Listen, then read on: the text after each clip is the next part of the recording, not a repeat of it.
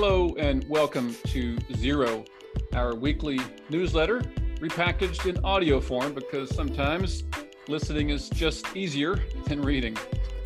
In Zero, we focus on four things. First is climate finance and startups such as venture capital and impact investing. The second is conscious leadership, including social equity and more visionary thinking.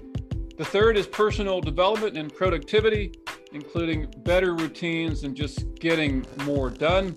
And then number four, attempts at humor, because life's too important to be so serious all the time. All right, let's dive in.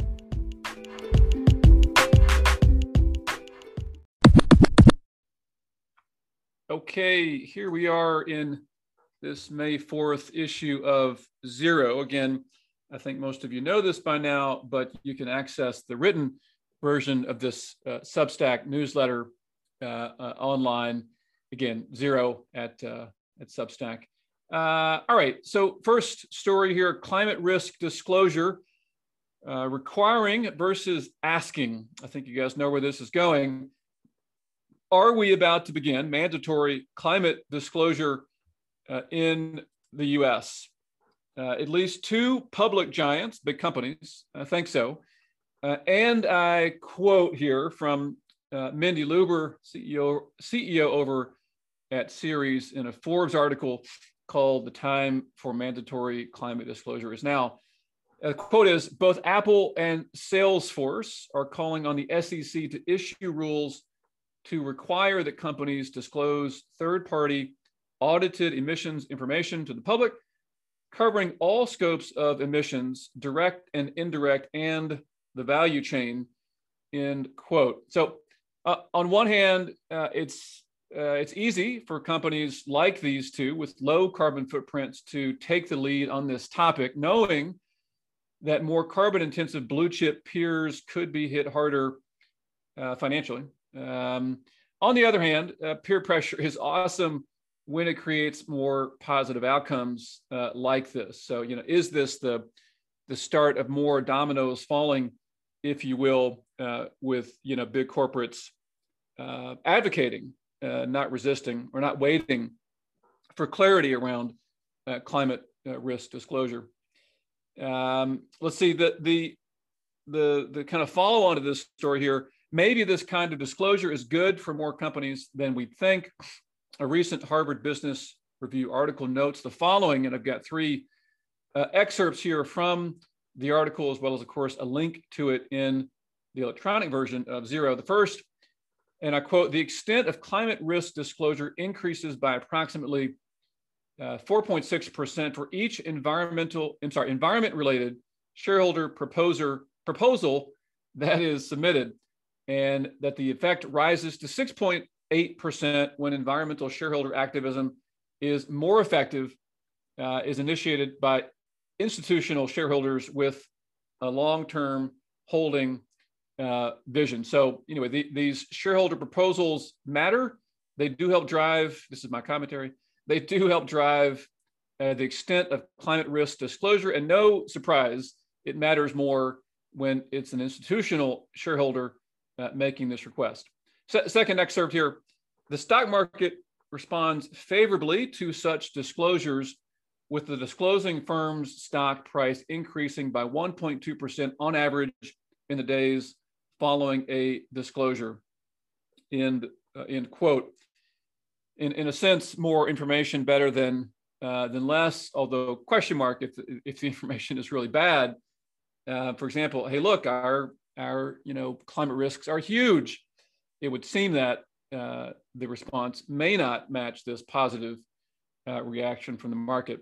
Third excerpt here, this suggests that investors value higher transparency with respect to climate change risks, and that disclosure tends to benefit disclosing companies. Put differently, and I'm still quoting, investors dislike uncertainty and are willing to pay a premium for less opaque companies, end quote. Let's go on here. Different article I'm tying to. I'm saying, look, let's hope this happens soon, or something happens soon. If not, the following will continue to happen. And the article I'm referencing is pretty shocking, or maybe it's not, depending on whether you tend to be a pessimist, optimist, or however you define a realist.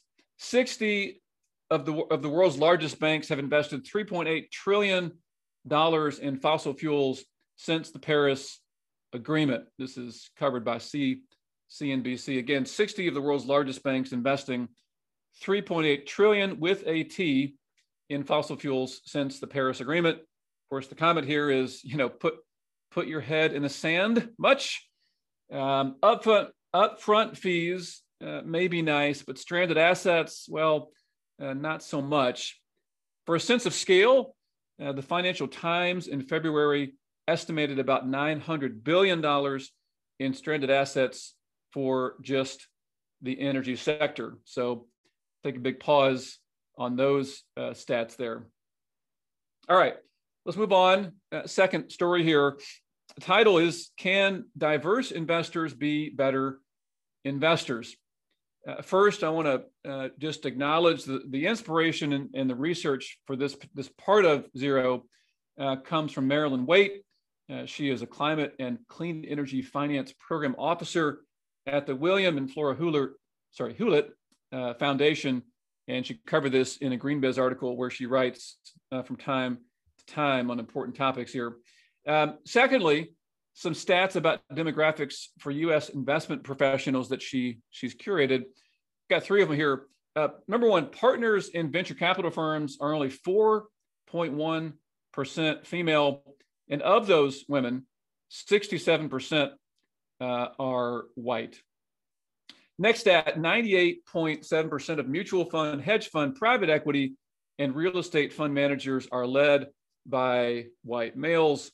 And the third stat, 79% of employees at ESG funds are white, according to a 2019 survey.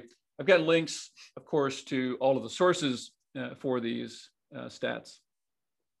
Thirdly, I want to just maybe state the obvious that it should not be a secret that diversity can boost profits, aside from being, a lot more fun and interesting as well. And on that topic, there are a number of places you could look to see third-party research on the business benefits of more diverse teams. But I've got a link to a good summary from the World Economic Forum as well. Fourth and last in this particular section on can diverse investors be better investors, I've got four resources here that I've learned about, and partly through Marilyn's article.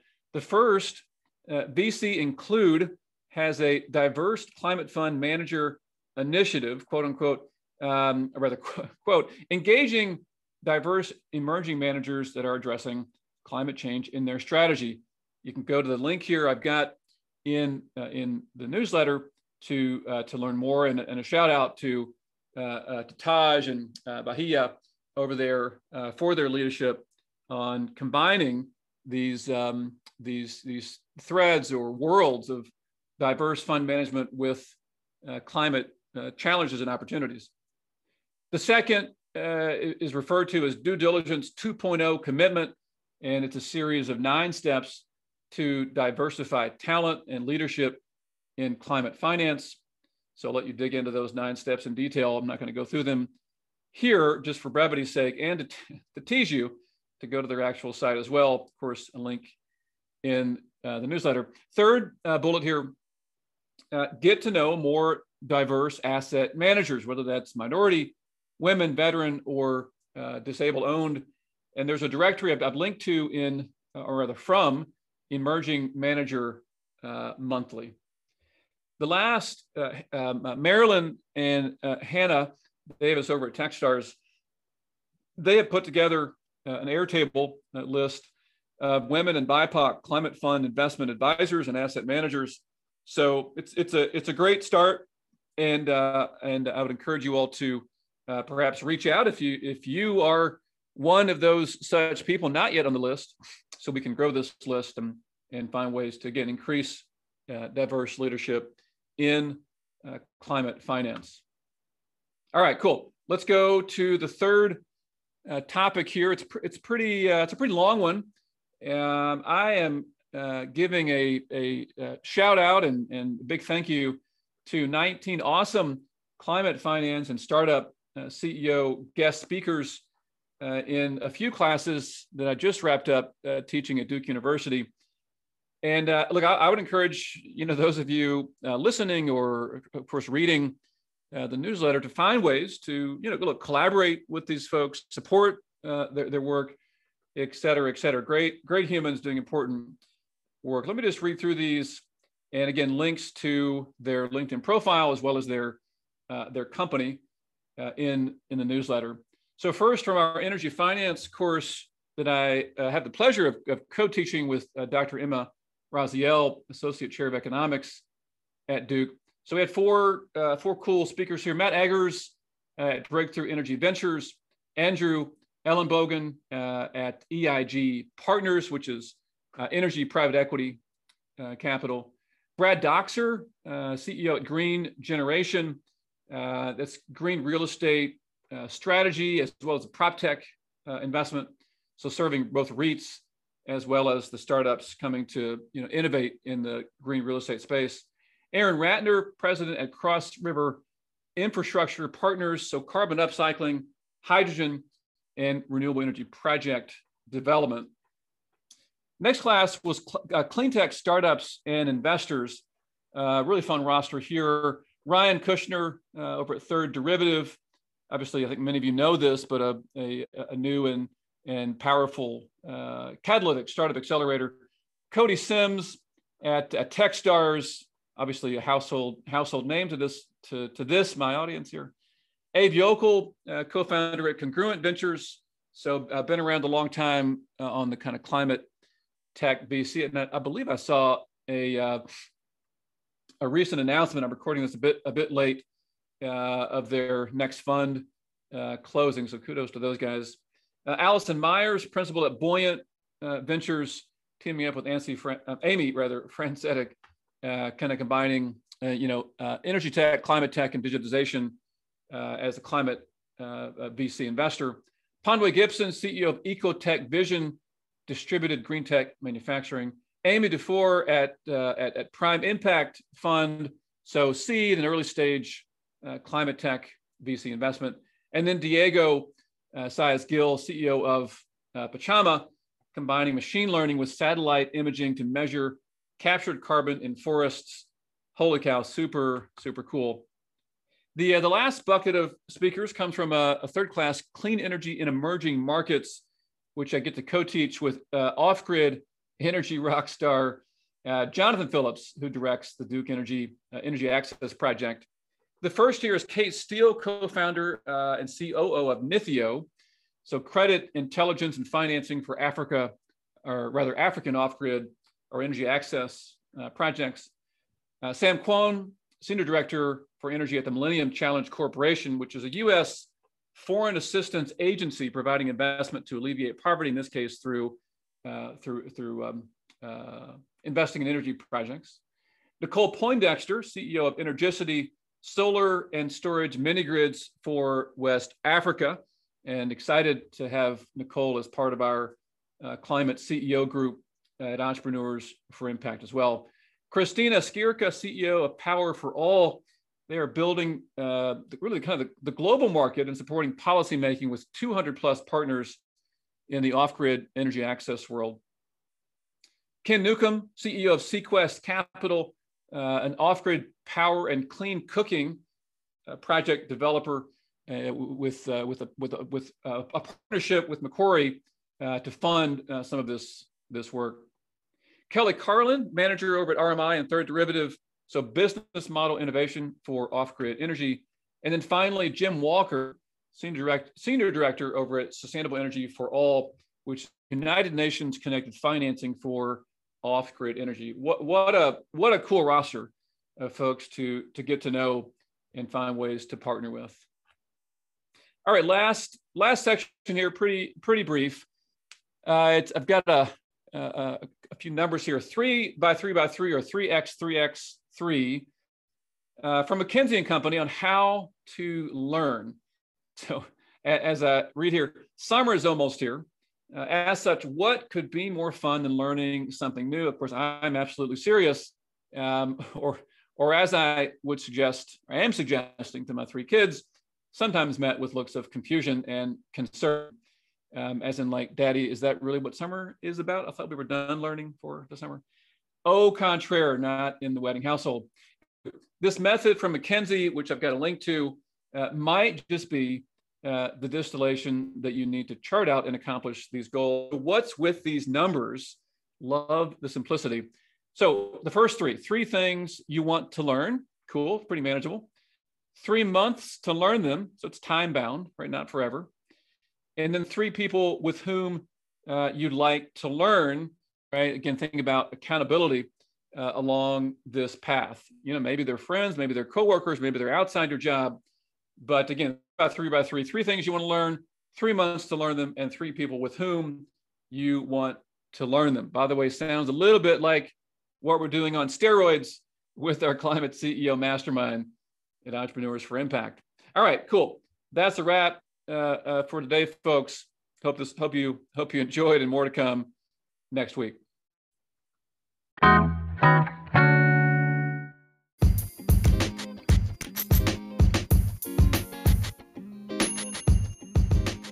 Thanks for listening to Zero. If you've got feedback, please connect with me on LinkedIn. That's Chris Wedding, and drop me a note. Feedback is, as they say, the breakfast of champions. All right. I know you hear the following request a lot, so just bear with me here. We'd really appreciate it if you left a review and subscribed to Climate Torch. This is not for us. This really helps others discover this content and join the cause of tackling climate change through finance and startups by really learning about super cool, growing climate startups and investors in the space that have learned a thing or two. So we don't need to repeat the same mistakes. Got to get there quicker. All right, until next time, make it a great week, because if you don't, well, who will? All right, all done. Peace.